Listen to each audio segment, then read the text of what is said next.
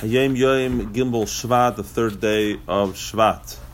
Like yesterday, it's about my Modim of the Alter Rebbe. Today we're here to discuss the most classical texts of the Alter Rebbe, besides Tanya, which is Teira Erlen Kut Teira, which contains hundreds upon hundreds of my Modim of the Alter Rebbe. Once again, my Modim means Hasidic discourses, and they were chosen and selected in front of the Tzemach Tzedek, had 2,000 Modim. And essentially, when the Alter Rebbe had his second imprisonment by the Russian government in 1801, it was 1800 actually, by Sukkot's time, and then which lasted until the summer of 1801, and he actually couldn't move back to Liozhne, he moved back to Liadi. So in that imprisonment, the Tzemach Tzedek made a decision that it's time to start recording for posterity the teachings of the Alter Rebbe, besides for his book, the Tanya. And he began organizing the Maimarim and in a tremendous fashion. At that point, when he began, he had 1,100 booklets or like notebooks of the Alter Rebbe's, of writings of the Alter Rebbe's teachings of Maimarim. Each boigin, it's the name for these notebooks, the Rebbe describes is 8 inches high, about 30 lines a page, so about eight pages. I believe that probably means 8 double-sided pages, and he had 1,100, and that's how he began. And then he didn't stop doing this activity, and until the year 1812, until the passing of the Alter Rebbe, Tov Kufay Gimel, at that time he had over 10,000 of these notebooks of my Maimarim of the Alter Rebbe. Tzemach Tzedek was also very organized, so starting from 1804, Tov Kuf Samach Dalid, he began every single day, part of his daily schedule, of learning of the Alter Rebbe's Maimarim, the Alter Rebbe's Hasidic discourses. And he kept this up for 30 years. He ended up saying when he finished, and that's another Hayom Yom, that he said that that he spent in those 30 years, he spent 32,000 hours, according to his calculation, 32,000 hours studying the Maimarim of the Alter Rebbe, which is a lot of hours. Apparently, according to the math, the Friedrich Rebbe says it's 20 hours a week. 20 hours a week. Some people have their working week is 20 hours a week. He spent 20 hours a week just studying the Maimarim of the Alter Rebbe. And eventually, out of these thousands of Maimarim, he selected the choicest of the choicest, and he put it together in a book. Now, his father-in-law, who was the Rebbe after the Alter Rebbe passed away, the Rabbi Doivber, the Mittler Rebbe, the son of the Alter Rebbe, Tzemach Tzedek was the grandson of the Alter Rebbe. And so his father-in-law and the Rebbe before him, the previous Rebbe before him, the second Rebbe of Chabad, also wanted to print all the Maimarim of the Alter Rebbe. He expressed a very clear desire to do so. And the problem was that Tzemach Tzedek writes in his letter that the Mittler Rebbe said that he doesn't want to come out with little by little, a little pamphlet here or a book here. He wants you look to echad, collect all of them, and then come out with a tremendous publication, a tremendous coming out situation. And that's and the Tzemach Tzedek said, I followed his directives, even though the Tzemach Tzedek began before the Mittler Rebbe became a Rebbe, many years before. Many years before, but he says, all of these years he was sitting and collecting manuscript after manuscript, and also, of course, fixing them up because the many copies would, all kinds of mistakes could creep in, and so on, to organize it based on the parshias of the Torah. And like any real project, it ended up taking decades upon decades. But then finally, in the 1830s, the Alter Rebbe passed away in the year 1812.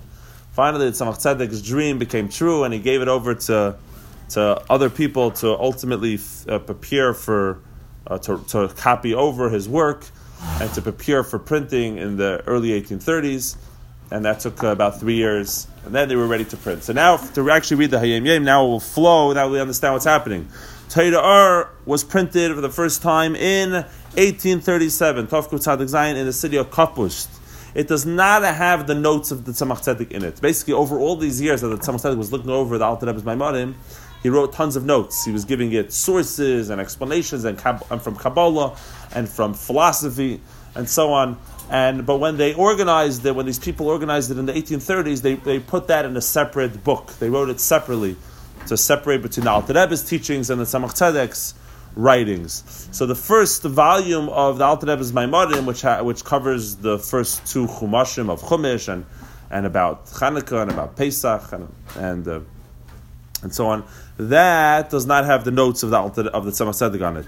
And the Tzemach Tzedek wrote in a letter dated Gimel Shevat, which is the obvious reason why it's today's Hayom Yom. In the year Tovkuf Tzaddik Gimel Tzaddik Zayin, he writes the following: the book Torah, which is printed now, has Maimarim of Roiv Hadrushim Shemishnas Tovkuf Nun Vav Ad Seif Tovkuf Ayin Beis.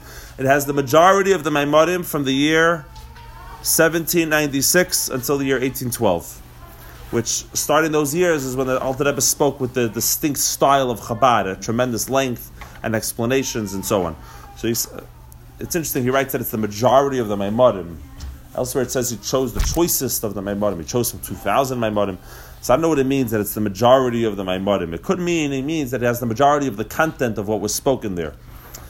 Anyways, Asher Harbe Mehem, many of these Maimarim, the Alter Rebbe himself had a chance to look at and studied them. Some Rabbeinu Zal Ba'atzmai Ein Iyunei Aleim. The Alter Rebbe placed his eye of Iyunei, of his looking in depth into it, and he even fixed it up. And he, with his Skima Daiti Akdesha, his holy mind, agreed that it should be printed. And this book is going to have two portions. The first portion covers the first two Chumashim of Torah, and it talks about Chanukah and Purim, and a number of things about Shavuos in the Parsha of which talks about the giving of the Torah, Parshas Yisrei, and a little bit about Pesach and Parshas Vayakol. The second portion, in Mirz Hashem, God willing, will have the final three books of the Torah, and on the Shir HaShirim, on the book of Song of Songs, and on the holidays, and Rosh Hashanah and Yom Kippur. And how perfect it is to name it Torah, because the Alter Rebbe's name is Shnei Or, which means two lights, which is the same numerical value as V'ahavta, you shall love God, and this is what causes you to love God. And V'ahavta, the Kabbalists say, is 2 times Or. If you do the numerical value, 2 times Or. Or is 207. So 2 times that, which is 414, is the Gematria of V'ahavta, you shall love God, because there's 2 forms of love: the love of God to us and our effort to love God, and that's exactly what this book is all about. And that's Shnei Or, 2 lights, so it's perfect. Ad Kan L'Shaynei. However, the question arises: why are there 2 names? Why is it Torah Or and L'Kutei Torah? Says the Rebbe in Hayom Yom that at the end of the day they weren't able to print. They were only able to print the first Sefer because the Enlightenment movement, the Jews who were enlightened, quote unquote, they shut it down. They were very against Chassidus. They said Chassidus is the ultimate superstition, and that is no way to end the Jewish people as long as they are bringing them up to date, as long as they have these superstitious beliefs. And they did the worst thing a Jew could do. They went to the Goyim, right? And of course, once you involve the government involved, it's a disaster. The names of these people, who are obviously remembered for shame, and it should be a kapara for them, it should be an atonement for them, was a guy by the name of Wolf Tugendhald. He was one of the leading Maskilim, Enlightenment Jews in the city of Vilna, and he was a disaster. He spoke to the Russian government against the thing. And then in 1833, there was a guy by the name of Lev Merkel and another guy by the name of Yaakov Berenstein. And these were 2 Maskilim from Volin. Anyways, they successfully shut down the Jewish printing system in Russia, basically except for 2 places where it remained open. And these 2 places couldn't even barely print the Chumashim and Machzorim, because there was such a demand. There was no time for other books.